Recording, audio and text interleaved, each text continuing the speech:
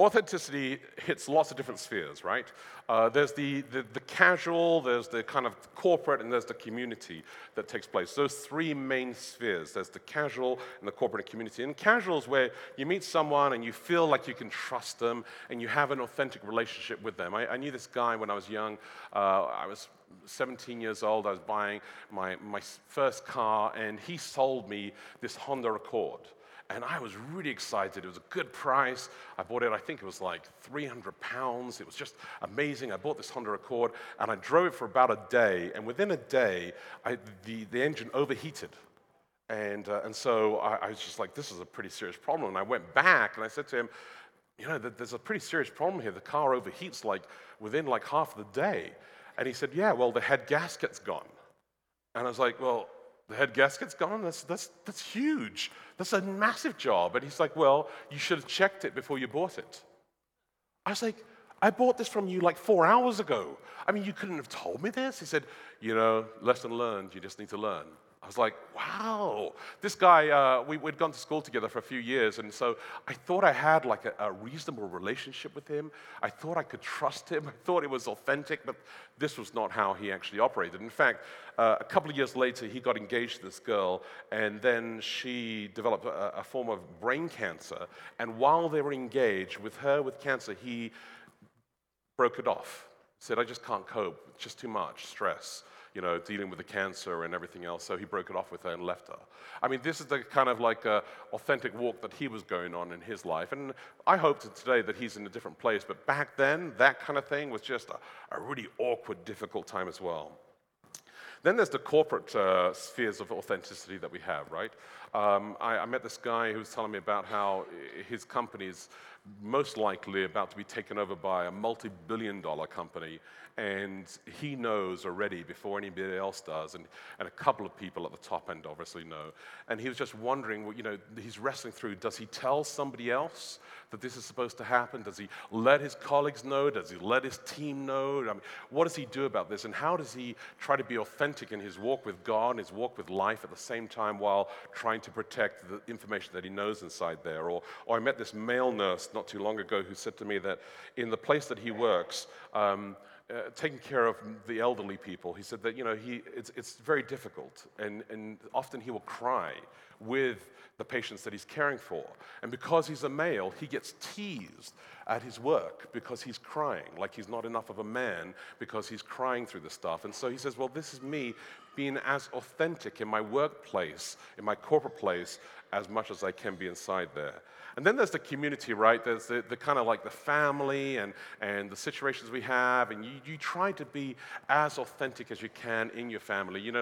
When you're sitting down with your loved one and you ask the question, was it good for you? Or do you say, was it good for me? You ask that question about the food that you're eating, because I know that's what you were thinking. And so those are kind of questions that you have to sometimes engage, right? You have to talk about this kind of stuff. And some people have that kind of relationship where they can dialogue about that kind of stuff. And you have to be able to be as authentic and honest as it is. But we have so many different levels of that and so many different places of that it's very difficult for us, because when we're young, we are pretty free. And then somehow, as we get older, we become contained and caged and protective about everything that we're doing. And we're just worried about everything we're doing. And so I feel that there's something underneath all of this authenticity that's actually kind of breaking away. Maybe it's our culture, you would say. Maybe it's just the way that we've been brought up and our understanding. Or maybe, as what I believe it is that we don't understand truly what it is when it's connected to God. Because I think if you have an authentic relationship with God, everything else starts to fall into place much easier. When you start to understand who God has called you to be, when you start to understand what God has named you, when you start to understand how much you need God, you start to respond differently to that.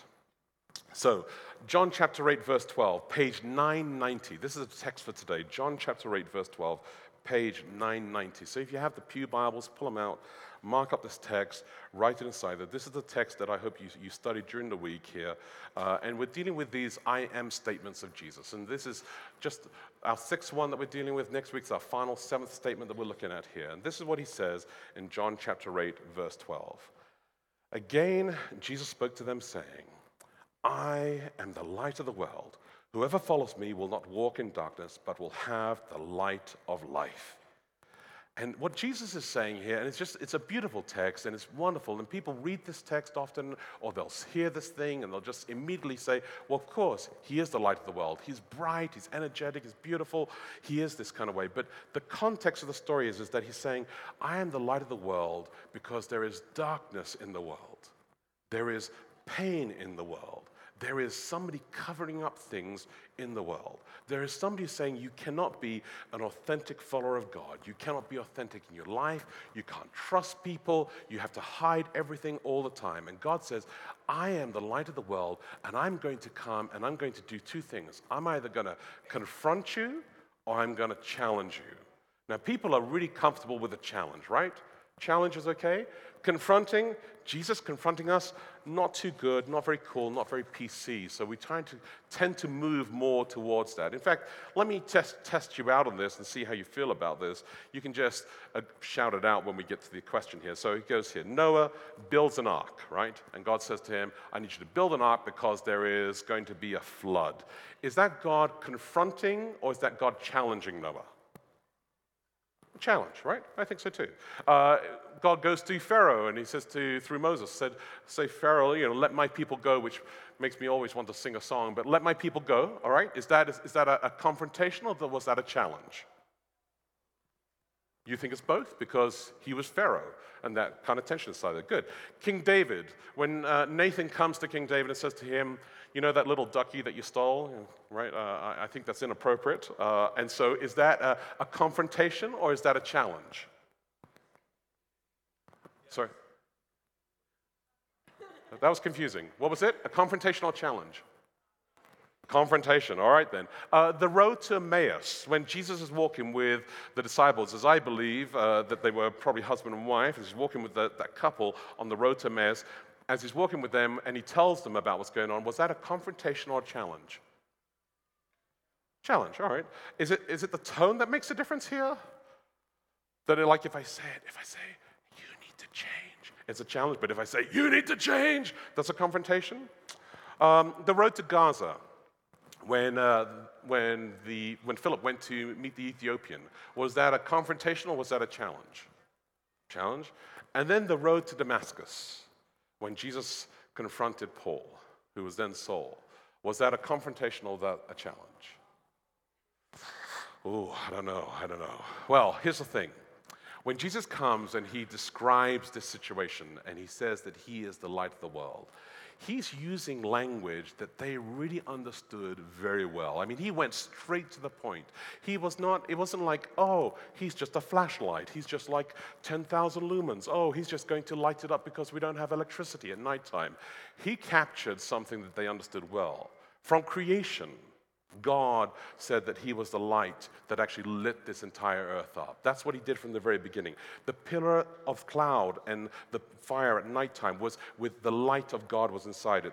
The light on Mount Sinai that lit up the entire mountain was there. The light on the mercy seat was all over there. The light that filled the entire Solomon's temple. This light that actually came down with the angels in Bethlehem and lit up the hill and sang that Jesus is coming, this light is the light of God. And so when Jesus says, I am the light of the world, he's saying, I am one with God, right? And watch what the response of the religious leaders at the time. Verse 13 of John chapter 8. So turn with me back there. It says this. So the Pharisees said to him, you are bearing witness about yourself. Your testimony is not true. I actually reflected on this a little bit, and I thought to myself, I'm just going to, because of the joy of not having hair, I reflected on the testimony of this particular thing here and the way that he described this, and I thought this is actually a very British answer to a complex question. See, Jesus says, I am the light of the world, and the equivalent would be if you were in the Houses of Parliament and somebody wanted to say that what the other person had said was not true, they would probably say something to the effect like, Madam Chair or Mr. Chair, I do believe that the Right Honourable Member of Beckenham has been misinformed, right? And by saying you've been misinformed, you're basically saying they're a bold-faced liar. That's what he's saying, right? So this is what they're saying. They say to Jesus, Jesus, I really hear your testimony, but I don't think that's really true. You are a liar. That's what he says. That's what they say to him. Jesus' reply, this is really quite good. He says to them in verse 14, not implying that Jesus' reply are not very good any other time. I just realized as I said that. But implying that this one here was actually quite funny. Even if I do bear witness about myself, my testimony is true. For I know where I come from and where I'm going. But you do not know where I come from or where I'm going. You judge according to the flesh. I judge no one. Yet even if I do judge, my judgment is true, for it is not I alone who judge, but I and the Father who sent me, because they are one. Jesus says, you have no idea. You tell me I'm a liar? You don't even know where I come from. You don't know where I'm going. In fact, you don't know where you come from. You don't know where you're going. But I do, because I and the Father are one. And he is the one who brings light on this. I appreciated this because I felt that the rest of the text here deals with either a confrontation or challenge all the way through. And I'll let you wrestle through that at some point yourselves inside there. There's a great story told in The Importance of Being Foolish by Brennan Manning. Anybody ever read that book? Yeah, it would be well worth you reading the book. It's called The Importance of Being Foolish by Brennan Manning. And Brennan tells a story. He's repeated it in 2 of his books, but he tells a story that he actually saw this take place. He went to an alcoholic rehab center.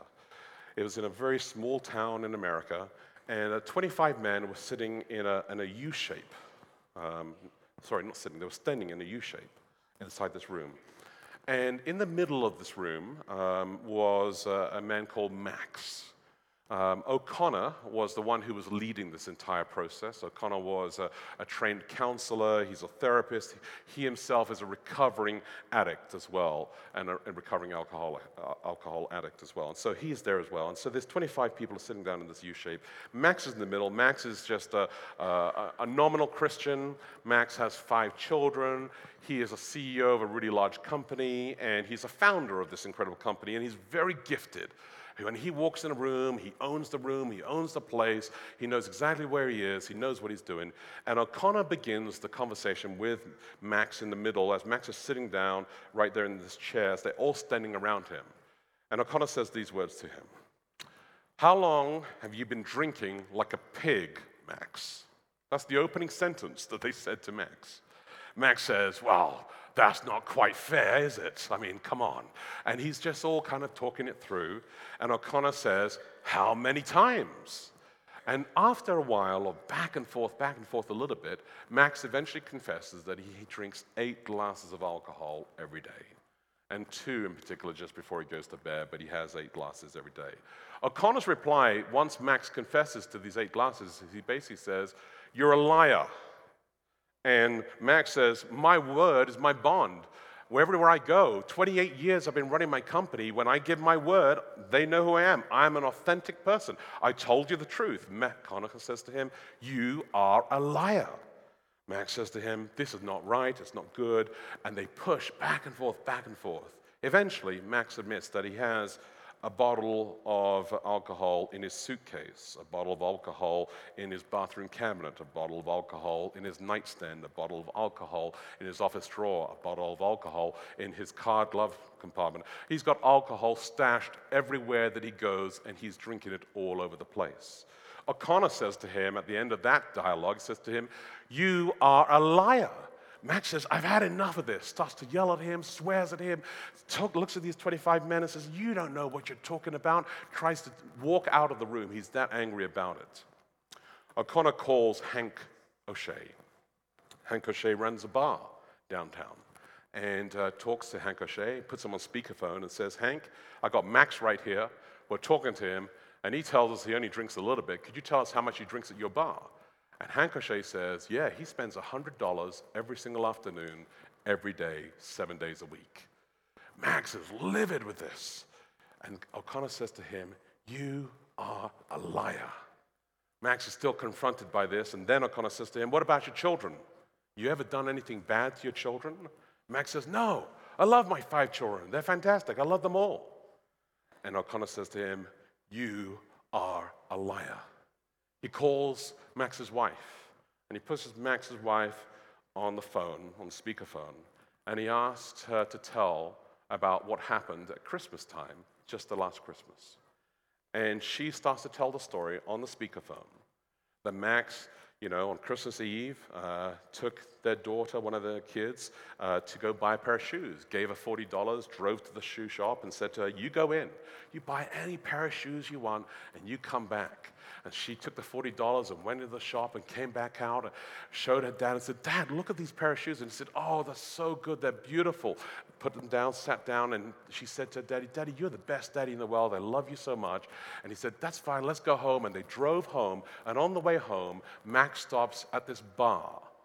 It's 3 o'clock in the afternoon. He says, "Hey, just stay here. I'm going to pop in. I'll be back in a second." He pops into the bar, closes the car, obviously leaves the engine running because it's 8 degrees outside, and leaves the engine running. It's 3 o'clock in the afternoon. At midnight, Max returns to the car.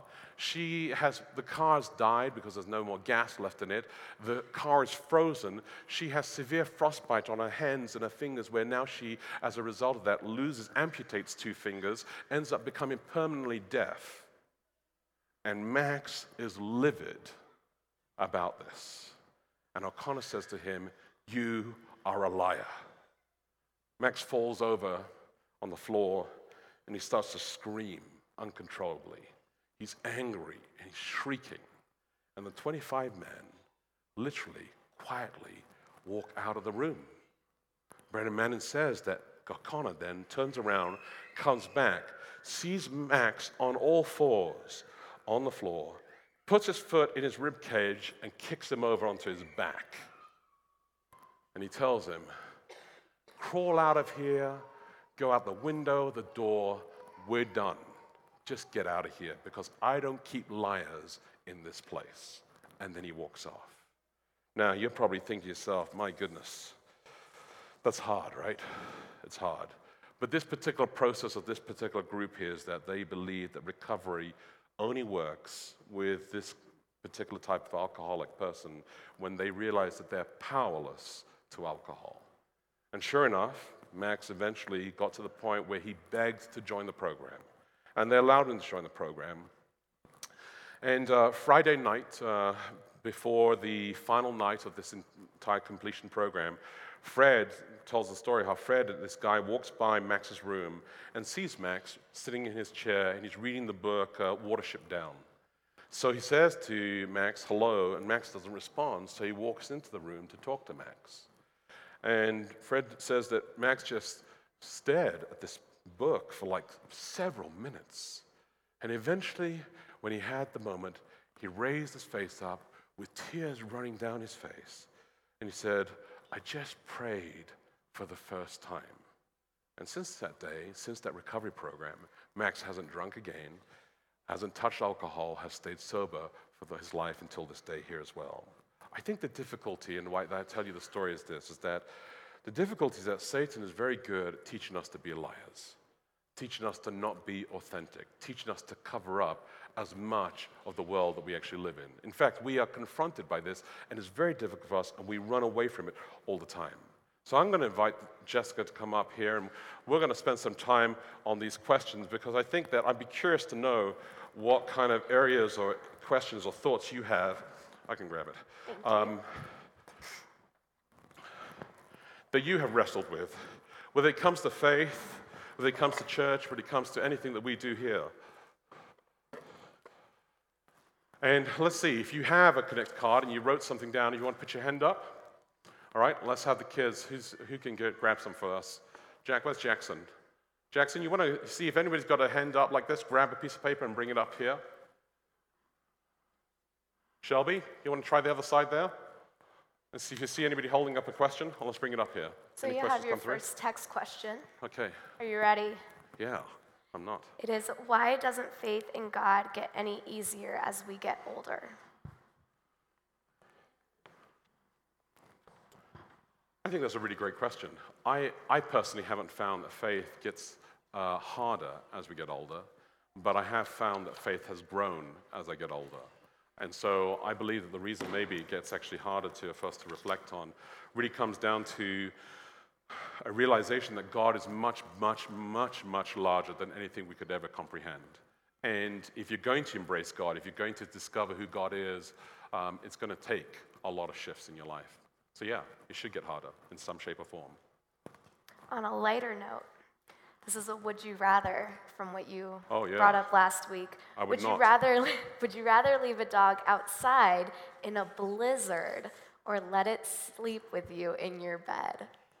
Answer carefully. I would let that dog sleep in my bed with me, and then I would find a home for it. Very quickly. Just letting you know, straight up, all right? In case that question came from my wife. This one is blank. I'm going to guess that question. Okay, No. guess it. No. This question is, how strong is your faith in God? I don't question the existence of God. I used to. I don't question the existence of God. I feel that I've gone through a lot of different things in my life that have really been what I would consider crucibles. And these crucibles have really shaped my faith in God. So for me, I have no doubt that God is real. I have no doubt that this word is inspired. I think what I feel is that I'm constantly growing in my knowledge of God. And so what I try to do is to not accept the picture I have of God right now as the ultimate truth, but to say there must be more. Because if he is God, which I do believe he is, then I can only see a speck of that. All right, this one we'll paraphrase because the term potluck was used. So I'll sub it for fellowship lunch. Horrible. Should I feel guilty for not joining in fellowship lunch? You know, somebody said to me that they're a bit of an introvert and they don't like that. And then somebody said to me that they don't like it because they're just worried about other people touching their food. I totally get that. I don't think that you should feel guilty for not joining fellowship lunch. I don't think it's required. I think that fellowship lunch works for some people, life group works for some other people, Bible study works for some people, worship works for some other people. I know people who come to this church just for the Bible study, and some people come just for the worship. Both of you need to work out, how you can benefit from the other things that we actually offer here, because it does do good. But no, it's not required, so don't feel guilty. All right. How can we bring about a truce between Seventh-day Adventist doctrine and science, especially life science and earth science? I think the difficulty is that we have often tried to use the Bible to define what science is. And the Bible was written to define a picture of who God's character is. And God is the one who decides what science is. So science is something that we decide based on the world that we know and the world that we don't know. I mean, our science is only as good as the universe that we understand and can comprehend. And we ourselves in the last 4,000 or 5,000 years have grown tremendously inside there. So I think if we could actually have that kind of mutual respect inside there, that'd be great. I do believe that God created us to be very creative and to be scientific and to ask hard questions. And God's not afraid of anything being asked and anything being searched. But sometimes I think we would like our scientific answers to match our preconceived ideas of how the Bible's supposed to be. And if we allow the text to take us to God, God will actually take us to a true and healthier science. This one comes from your wife. Oh, that was supposed to be private, but that's good. Thanks for the trust. So she won't be saying anybody else's name after this. No, just Becky. Should you try to cover up the fact that you are a jerk or just act like your jerk self? Thank you for asking, Becky. I am not always a jerk, but I am a jerk occasionally. Said, in the interest of authenticity and all. I know. No, she's right. Unfortunately, she's right. And in fact, actually, she says this thing to me where she says that I have this face that I do. And I'm like, what face are you talking about? She says, like she's on the treadmill, I'm talking to her, and we'll be discussing something, and she'll immediately say, what's with the face? And I'm like, what face? And so the other day, I was in the car, and I was with Jonah, and Jonah was sitting here, and I think it was like early Sunday morning or something. I said to him, "Hey, did you wash your hair this morning?" Which is a question you ask your children all the time. And Jonah just goes like this, right? He just looks at me like this. And I said, "What's with the face?" He doesn't say anything. Apparently, he was imitating my face when I asked him the question, which was not answering the question, by the way. So yes, I know. I am a jerk, and yeah, I have to work through that, truthfully. All right. What happens if we have to work on Sabbath? How does Jesus handle that? He probably expels you at that point. No. Okay, here's the difficulty with Sabbath. We want electricity, and we want our toilets to flush, and we want somebody to drive the bus so I can get on the bus so I can come to church. And we have created kind of like a paradigm of Sabbath that doesn't really make sense in the world we live in today. God says that Sabbath is a day where you're supposed to spend this dedicated time in celebration of community and life together. It is resistance against all the pressure of what you have on your life all the time. And I think that if you take Sabbath as a day of trust in God and say, could it be a day that I actually don't need to work, then yes, do that. So I encourage you to not work on Sabbath, absolutely. Is Sabbath actually a day where we work like crazy here at church? Well, yeah, but there's things called dispensations, right? Where we kind of like let things go, right? Because on Sabbath, we can have the deacons work 3 hours sweating really hard, getting everything done. That's fine, right? So the difficulty is that what we define as work. And the tension always comes down to what do you define as work and what do you define as spending time with God. I personally think that if you can find a way to not do it, then don't do it on Sabbath. Then actually spend the time in community, then it's a good thing. And if you're struggling specifically about some particular role, then let's talk about that entirely. Yeah. All right, this one gets pretty deep. As a Seventh-day Adventist, how do we deal with today's acrimonious political environment? Next Sabbath, I'm going to talk about affiliation, and I will talk about Democrats and Republicans, and I will talk about the tension, and we'll address that next Sabbath. So you'll have to come back. All right. Tell me again, why is there so much suffering in the world? The easy answer that we've always tried to say is because God has given us choice, right?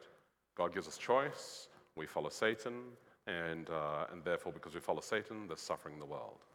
The difficult answer is to recognize that at the ascension, Jesus took back planet Earth into his control, and Satan was banished from that control of planet Earth. And at that point, he, the roaring dragon, Revelation chapter 12, has been going crazy because he knows that his time is short, and he's doing even more things that are more evil than ever before to create suffering. That's the hard answer for us to realize that there is a huge cosmic battle going on behind the scenes all the time. I think day to day, it's very difficult to live in that tension all the time because you don't see it. Right? You only see it when you're a jerk to your husband or your wife. You only see it when you are rude to somebody or you do something bad or you're not authentic with that. And that's the parallel tension inside there. So I believe the reason why there's suffering inside the world is because God is living out and suffering with us all the consequences of a rebellion saying, I don't want to trust God. I don't want to live with him. I actually want to see what I can do if I just live the selfish life. And until we come to the point, which I do believe will be soon, where God will actually say, hey, enough's enough, now is the time, all this will be restored. For the sake of time, we'll go through the rest of the written ones, and then the texting ones, we'll get back to you, and we can reply to that after the service as well this next week. Speaking of authenticity, how authentic do you consider the members of this church's leadership and this congregation in general? How authentic do I consider the members of this church and its leadership? Mm-hmm. I think they're as authentic as you are. Yeah, we're all humans. And whoever's asking that question, you know that you've got issues as well. And I've got issues as well. Some of them are told by my wife. But I think what I love about the elders in this church here is that they're not perfect.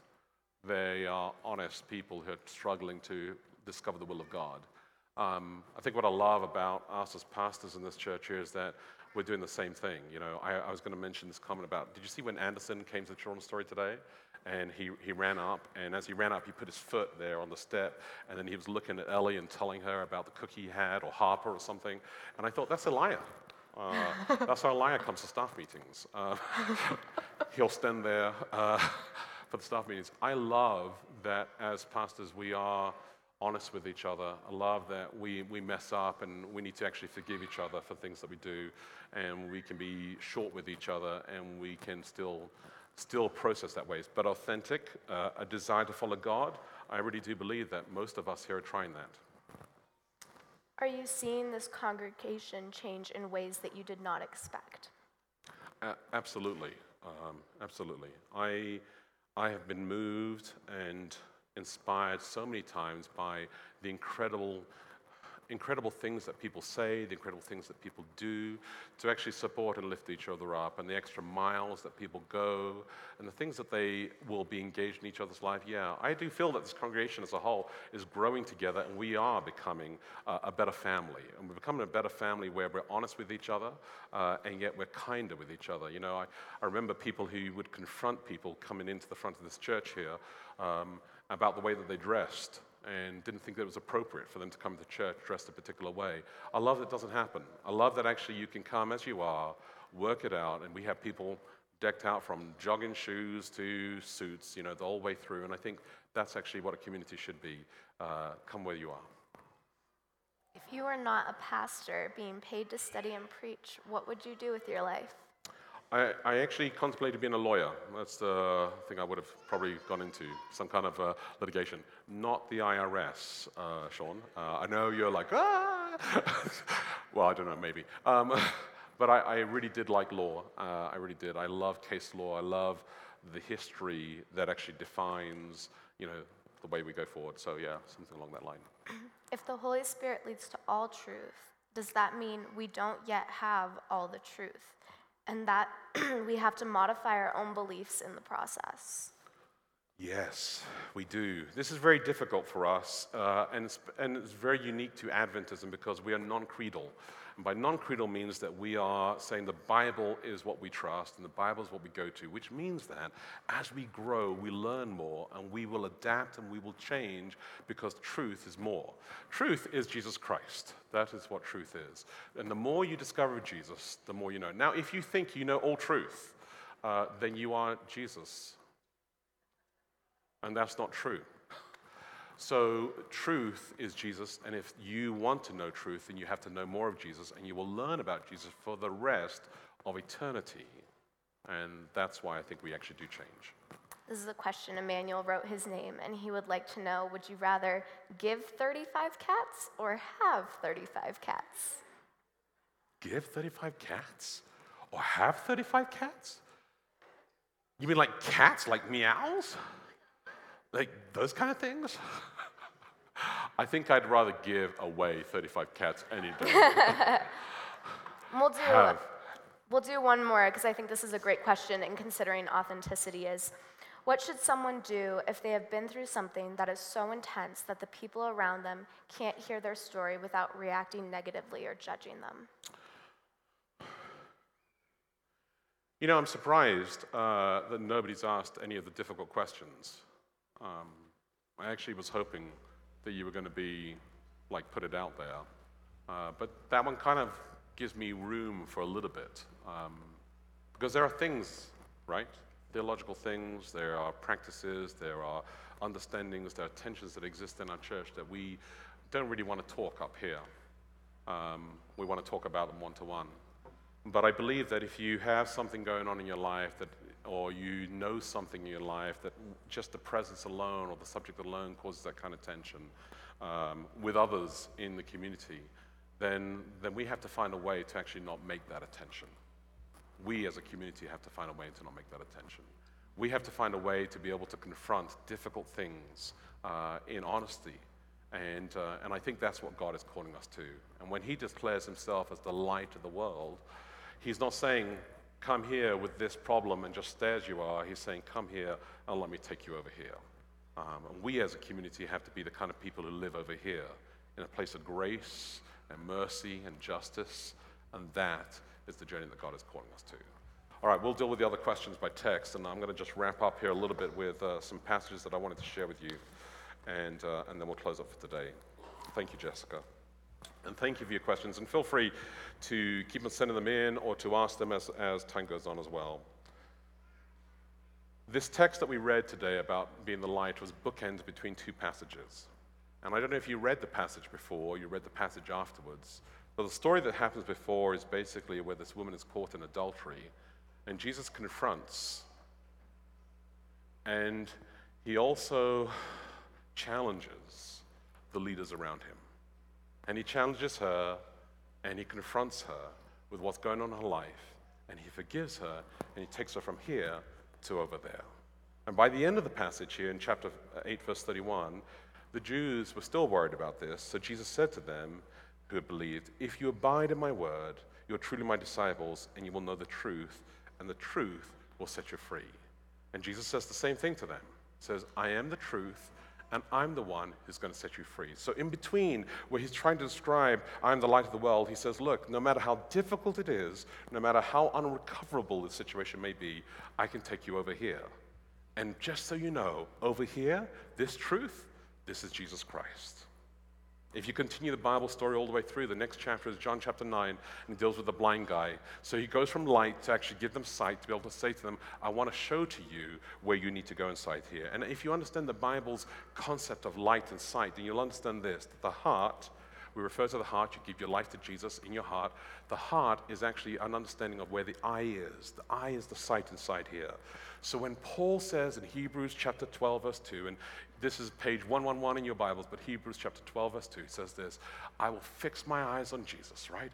I fix my eyes on Jesus because by fixing my eyes on Jesus, I know he is the finisher of my faith. He is the perfecter of my faith. He is the one who's going to hold my faith together. This is what Paul experienced on the road to Damascus. His authentic walk with God. Because he felt he was authentic over here, right? He was following God by crucifying and persecuting all the Jews who would be followers of Jesus. He felt he knew all truth. He probably went to church and everybody thought, this is the person who actually has everything together. And he authentically followed error as hard as he could. And then God comes along to him and says to him, I'm going to confront you and I'm going to challenge you on that road. That what you thought was authentic was actually a desire for yourself to be in power and control over people's lives. You weren't being authentic over there. You were just a power-hungry, crazy maniac attacking people. And when he saw Jesus, his life changed. So much so that from then on, all of his texts, you read it in Galatians, you read it in Colossians, you read it in 2 Corinthians, you read it all the way through in his text, and Paul is constantly saying, not me, but Jesus. The more I focus on Jesus, the more I'm more authentic. The more I realize that the things that I do, I cannot control, but Jesus can change those inside me. So my challenge to you is to actually go back to Jesus. Say, God, make me an authentic person. Person in private and public is the same. And the things that I got going on that are wrong, let me fix them as well. But let me have you fix them inside my life. Let me pray for you. Jesus, you know who we are. You know the struggles that we have in our life. God, you are nudging us, but today I know that you are actually confronting us and challenging us as well. So God, with the confrontation and challenge, may we be able to listen and respond with either one, with whatever issue we have in our life, and say, I will follow you at all costs. I will follow you wherever you take me, because from here to there is the place that we should be. In Jesus' name.